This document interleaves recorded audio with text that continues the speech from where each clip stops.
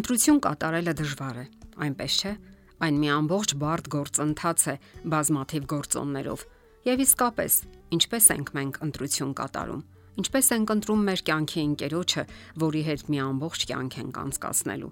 Թվում է սա կյանքի հերթական խնդիրն է, որ պետք է լուծենք։ Շատերը հենց այսպես էլ մոտենում են հարցին, եւ հետագայում ոչ միայն լուրջ հիմնախնդիրներ են ունենում, այլ պարզապես ամուսնալուծվում են։ Սակայն դա հարցի լուծում չէ, եւ հետագայում այդ մարդիկ նույն ձևով էլ հերթական սխալ ընտրությունն են կատարելու։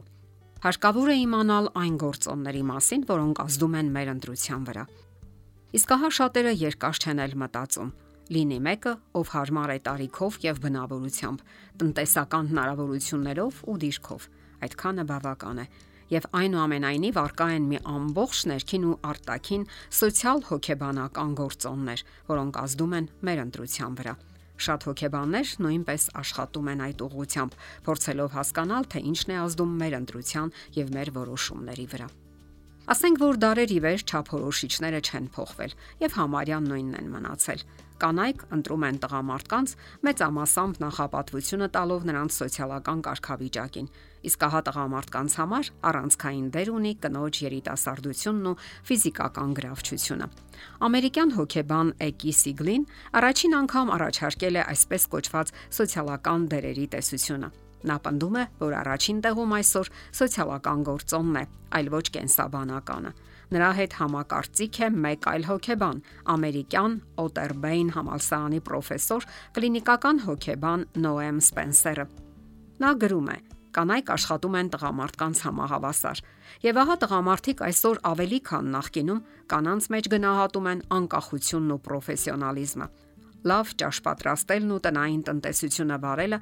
այսինքն այն ամենը, ինչ կարևոր էր անցյալ դարաշրջանի 50-ական թվականներին, այլևս առանցքային չեն համարվում։ Սոցիալական այդ գլոբալ փոփոխությունները ցույց են տալիս, թե ինչպես են մշակութային փոփոխվող չափանիշներն ազդում այն բանի վրա, ինչը մենք գնահատել ենք եւ համարել ենք գրավիչ։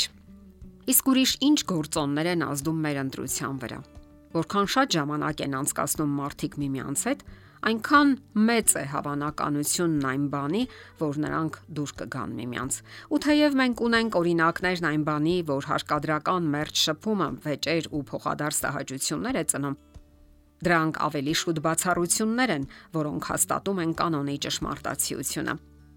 Հենց միմյանց մշտապես տեսնելու հնարավորությունն է պատճառներից մեկը, որ սիրավեպեր են առաջանում։ Այդպես են առաջանում աշխատանքային սիրավեպերը։ Մշտական շփումը օրվա ընթացքում ընդունակ է սկզբում առաջացնել բարեկամական զգացումներ, իսկ ավելի ուշ արդեն խոր զգացմունքներ։ Ընտրության հարցում անկարևոր չէ գրավիչ արտաքինը։ Մեզանից յուրաքանչյուրն ունի գրավչության իր պատկերացումները։ Դրա վրա անկասկած ազդում են տվյալ ժամանակին եւ հասարակությանը բնորոշ գեղեցկության չափանիշները։ Սակայն ընտրությունը շատ բաներով որոշվում է մեր ենթագիտակցական մակարդակում։ Հենց այդպես է որոշվում, որ այս կամ այն կերպարը առավել գրավիչ է, հարազատ եւ ընդունելի։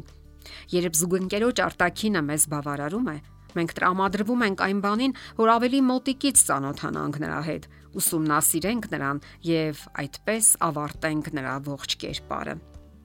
Ուսումնասիրությունները ցույց են տալիս, որ կյանքի ընկերոջ ընտրության ժամանակ կարևոր դեր են խաղում նաեւ սոցիալական լավատեղյակության, իրազեկության արկայությունը։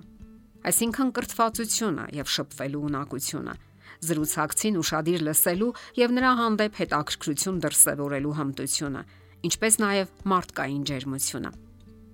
Մեր հանդեպ բարի, բարյացակամ տրամադրվածություն ունեցող անձնավորությունները միանշանակ ընդունվում են որպես առավել գրավիչ եւ հաղթում են ընտրության մարաթոնում։ Ընդ որում չմոռանանք, որ բարությունն ու ուշադրությունը այն որակներն են, որոնք հաճախ սահմանում են ամուսնության հիմքն ու երկարակեցությունը։ Ոչ մի ամուսնություն պարզապես չի կարող երկար կյանք ունենալ առանց այս որակների։ Մեզ սովորաբար գրավում են եւ դուր են գալիս այն անձնավորությունները, որոնց հետ մենք ընդհանուր չափորոշիչներ ունենք եւ մեր տեսակետներն ու ճաշակները համընկնում են։ Դա նշանակում է, որ կիրթ ու զարգացած մարդիկ ձգտում են միմյանց։ Շփվող զրուցասեր անձնավորությունները բնականաբար միմյանց են որոնում եւ ընդհակառակը։ Նրանք, ովքեր հակված են անընդհատ որոնելու եւ պրպտելու նորն ու հետաքրքիրը, անսովորը հակված են ընտրություն կատարելու հենց նման շրջապատից։ Իսկ բոլոր դեպքերում դուք կունենաք հարցեր, տարբեր տեսակետներ, խնդրահարույց իրավիճակներ։ Դրանք առկա են թե հարաբերությունների սկզբում եւ թե ամուսնությունից հետո։ Դուք այսպես թե այնպես չեք կարող լուծել բոլոր հարցերը, սակայն պատրաստ եղեք լուծելու ցանկացած հարց համատեղ ուժերով։ Իսկ ամուսնությունից հետո արդեն բացառելով ամուսնալուծությունը։ Դա կարող է թվալ ամենահեշտը, սակայն իրականում դա ելք չէ։ Ելքը համատեղ ճանապարհորդությունն է դեպի անծանոթ, խորհրդավոր, բավականություններով, արկածներով լի մի երկիր, որ կոչվում է ամուսնություն։ Իսկ դա սկսվում է ձեր ընտրությունից։ Եթերում է Ճանապարհ երկուսով հաղորդաշարը։ Ձեզ հետ է Գեղեցիկ Մարտիրոսյանը։ Հարցերի եւ առաջարկությունների համար զանգահարել 033 87 87 87 հեռախոսահամարով։